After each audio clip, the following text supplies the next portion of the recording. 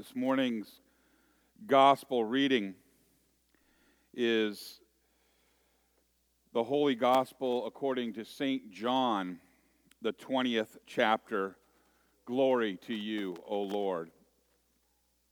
Indeed, our gospel reading is from St. John. It is found in chapter 20, verses 19 to 31, and can be found on page 1686 in your Pew Bible. John records, "On the evening of that first day of the week, when the disciples were together with the doors locked for fear of the Jewish leaders, Jesus came and stood among them. And he said, 'Peace be with you.' And after he said this, he showed them his hands and his side. And the disciples were overjoyed when they saw the Lord. Again, Jesus said, 'Peace be with you. As the Father has sent me, I am sending you.' And with that, he breathed on them and said, 'Receive the Holy Spirit. And if you forgive anyone's sins, their sins are forgiven. And if you do not forgive them, they are not forgiven.' Now Thomas, also known as Didymus, one of the 12, was not with the disciples when Jesus came. So the other disciples told him, 'We have seen the Lord.' But he said to them, 'Unless I see the nail marks in his hands and put my finger where the nails were and put my hand into his side, I will not believe.' And a week later, his disciples were in the house again, and Thomas was with them. And though the doors were locked, Jesus came and stood among them and said, 'Peace be with you.' And then he said to Thomas, 'Put your finger here and see my hands. And reach out your hand and put it into my side. Stop doubting and believe.' And Thomas said to him, 'My Lord, my God.' And Jesus told him, 'Because you have seen me, you have believed, and blessed are those who have not seen and yet still have believed.' Now Jesus performed many other signs in the presence of his disciples, which are not recorded in this book. But these are written so that you may believe that Jesus is the Messiah, the Son of God, and that by believing you may have life in his name. This is the gospel of the Lord. Praise to you, O Christ. You may be seated.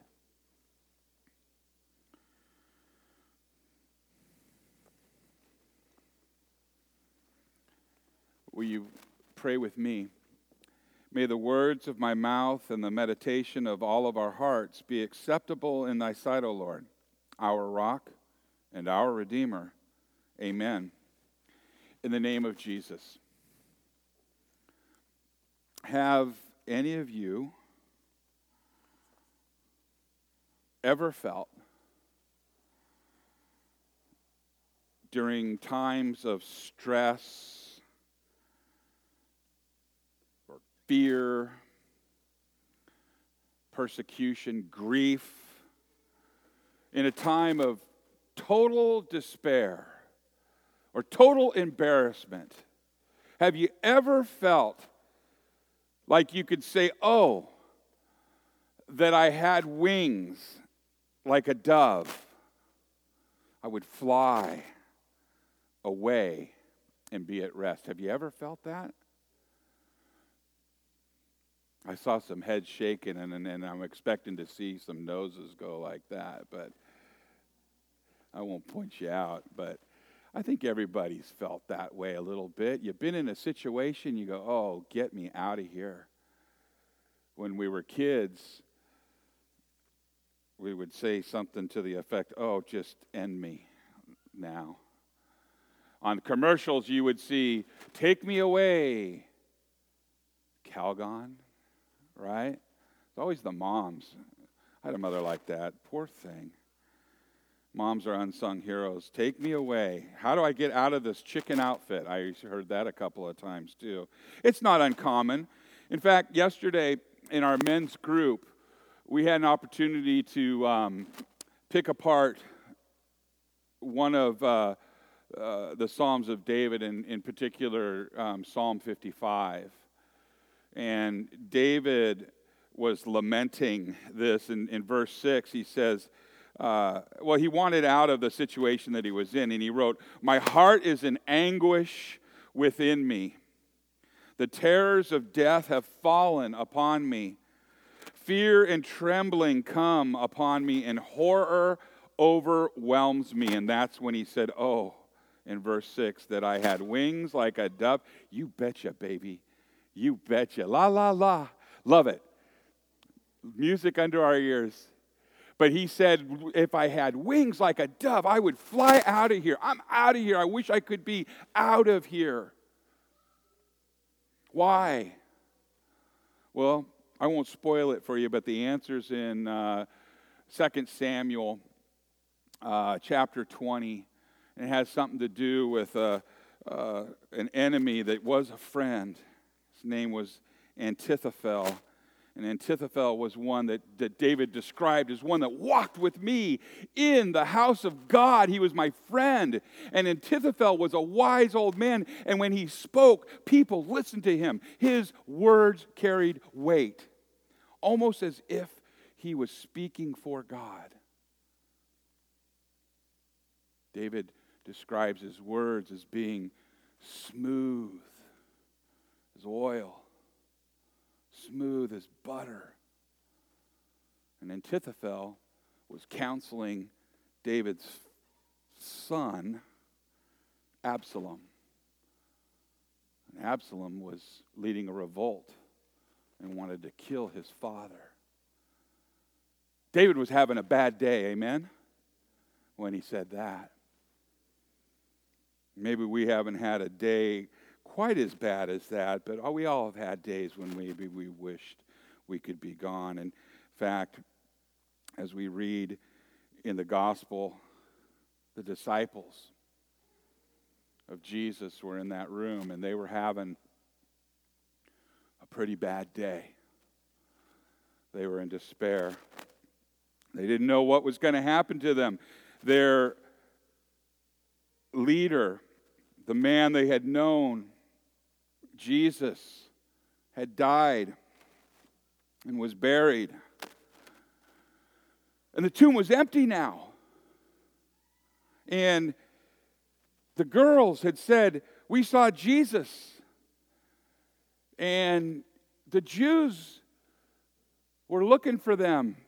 So they thought. They felt that perhaps they didn't have long to live.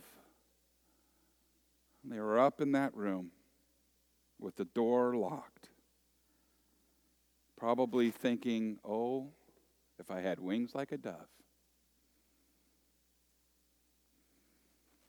We read further that all of a sudden, as gentle as a dove, Christ comes in. And Christ says, peace be with you. Wow. A blessing. Gentle. Peace be with you. And they were glad. They were relieved.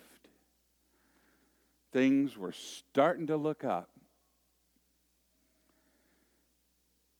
And here's the interesting thing. At that point in time, Jesus shows them his glory. How? How did he show show all of these guys his glory? Well, let me contrast with another time when God showed his glory to Moses. Do you remember Moses having a meeting with God, and he says, I want to see you. God, and I'm paraphrasing because I do that often, but God says to him, Moses, you can't see me. Because if you do, if you look at me, you're going to die. And Moses says, I still want to see you. And God says, all right, here's the deal. I'm going to walk by you. I'm going to take my hand and I'm going to push you into the cleft of the rock. And I'm going to walk by. And all you're going to get to see is my backside, the glory, as I walk by. This time God shows his glory in a completely strange, upside-down way, in human terms. After he had what we would call a bad day, he appears to his disciples to show them his glory. How did he do that? You asked that already, Pastor. Tell me. He showed him his hands with the holes, his glory. He showed him his feet with the holes where the nails had pierced, his glory. He showed them his side where the spear had pierced him, his glory.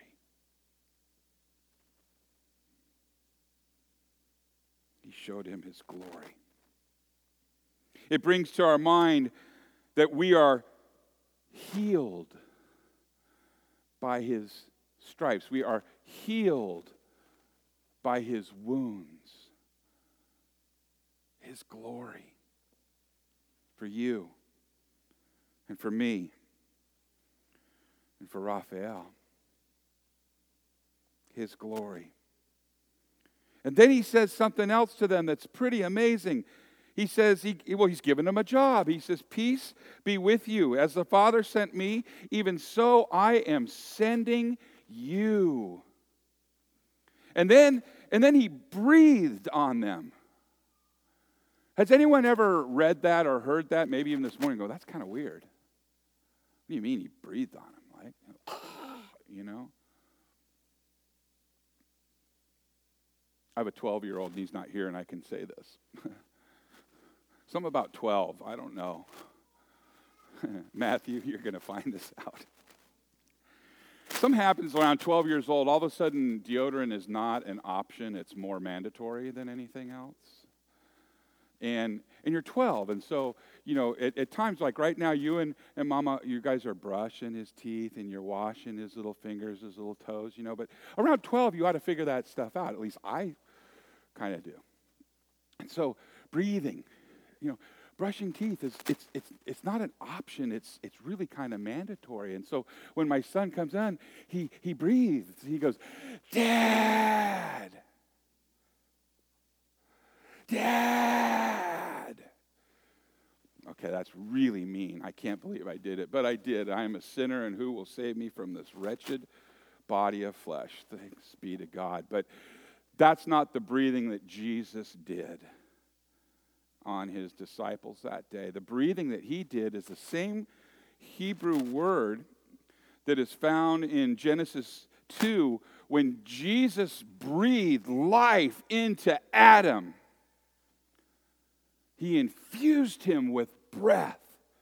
And that's the breathing that Jesus did upon these disciples. He breathed into them and he infused them with new life with the Holy Spirit.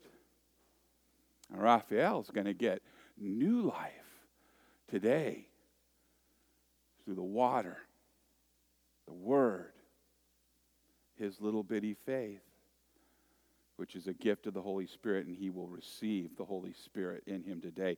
He is about to be breathed into by God today, just like the disciples and just like you, all who have been baptized in the name of the Father and the Son and the Holy Spirit. He breathed into them. He breathed into them forgiveness. And he told them and he gave them marching orders to go. And he said, receive the Holy Spirit. If you forgive the sins of any, they are forgiven. And if you withhold forgiveness from any, it is withheld. He gave power to them. And then the next part of the story, we hear about Thomas. What's the moniker that he is? I'm tapping this here. Doubting Thomas. Is there anyone else in the Bible that has a moniker like that? Not one. There's some that should. Pastor was talking about this very subject. He says, how about Killer Cain? How about Peter the Earlopper? Or Aaron, but I love how that comedy goes. But Aaron, the teller of whoppers, right? Where'd this come from? We just threw all the gold in the fire and boom, out came a calf. I see somebody recognize that. You done messed up, Ron. Did you hear that? Nobody else has that. And it's doubting Thomas. It's almost, as another pastor described, it's like this huge zit right in his forehead. You can't not notice it. You can't hear his name without going, doubting Thomas. It's not fair. Because there is a part whereupon Thomas and the disciples are they're listening to Jesus, and Jesus has just heard that Lazarus has passed away, right? You know that story? And he's going to go to raise him. And his disciples are going, Lord, Rabboni, not a good idea. They want to kill you over there. We don't want to go. We're not welcome. They're going to stone you to death, and maybe even us. We're not going. Oh, if I were a dove, I'd fly out of here and say, I'll catch you when you come back, Jesus. Some of you may remember, others maybe not, but Thomas said something. He says, it's good that we go and die with him. Somebody believed, even when the others didn't. And thank God for Thomas, because he did ask to see the hands. Thank God for Thomas when Jesus is about to depart and he says, you can't go where I'm going, but you know where I'm going. He goes, yeah. I don't know where you're going. How could we know? And Jesus tells him, Thomas, not so much as a doubter in this instance as he is a real godsend and a model to you and to me. He believed. These guys were having a bad day. Further in our reading in the Acts of the Apostles, we hear about Peter. And Peter and the boys had gone out, and the Sanhedrin had told them to stop preaching the gospel. Stop talking about Jesus being the Messiah. Stop telling people that we killed him, hanging his death on us. Stop it. And they jailed him. And an angel of the Lord let them out. And what they do, they went out and preached again. They were having a pretty bad day. They get let out. They go out and they preach the gospel. They get brought before the Sanhedrin again. And the Sanhedrin want to kill them. And at the last minute, a voice of reason says, you can't. There are others that have claimed to be somebody, and we put them to death. And what happened was that they died, and then their people scattered. And we should do that with these men. And if they scatter, no big deal. But if they are from God, then there will be no stopping them. And we're not fighting against them, we're fighting against God. And then they beat them. And then they set them free. And because they knew the Lord, and because they said, we have witnessed these things, we cannot do what men say. We are witnesses to the things of Christ. They went out rejoicing, and they went out singing the gospel. They had had a bad day that day. They called it good. Boy, that's upside down. They had seen his glory in the wounds in his hand. They had seen that his power was absolute. They had seen that he did what he promised, and that was that temple was rebuilt after 3 days. It's true. And so, when we have bad days ourselves, when we have things like churches in Sri Lanka, and we have saints being murdered, when we have a Shabbat in San Diego, or any other kind of a tragedy where people are being persecuted, where we might want to leave, where we have to have wings like a dove, we are also witness to these things. And what are those things? We are witness to the power of God's word. We are witness to the goodness of God. We are witness to God's faithfulness, even during those times when we ourselves wanted out, but there was no place to go. Because isn't that true? Of the times where you really want to get out and there's no place to go. There really isn't. You don't have wings and you can't fly away.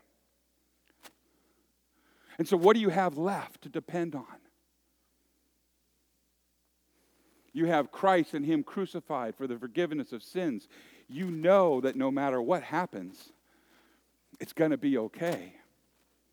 You know that no matter how awful or how distressed you are, how horrible your circumstances are, the pain that you have or someone that you love has, you know that in the end, the Alpha and the Omega we heard today is going to make all things new again. He promised it, and which promises does he keep? Every one. Amen?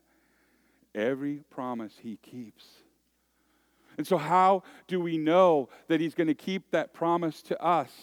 And how do we know that we have it? Well, today, you guys get a front row seat of another promise being made. And that promise, hi Astrid, that promise is in baptism.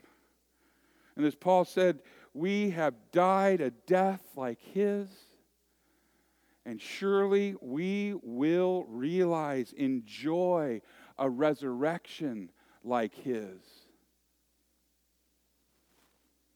And today, when Raphael is baptized in the name of the Father and the Son and the Holy Spirit, his parents, his grandparents, and you know that it's going to be okay, because there are going to be really bad days that will come up in his life. And there's going to be really bad days, Matt, that you're not going to be able to protect him. But you'll be able to point him to the cross where that work was done. And you can tell him he doesn't have to add anything to it, son. And you can point him to his baptism and say, you are covered, buddy. You are clothed in Christ, and you are marked by the cross, and you are God's child. So yeah, there's going to be some tough times that come. There are going to be people that will betray you. There are going to be things just like happened to David, just like happened to Jesus. He was betrayed. But it's going to be okay. In the name of the Father, and the Son, and the Holy Spirit. Amen.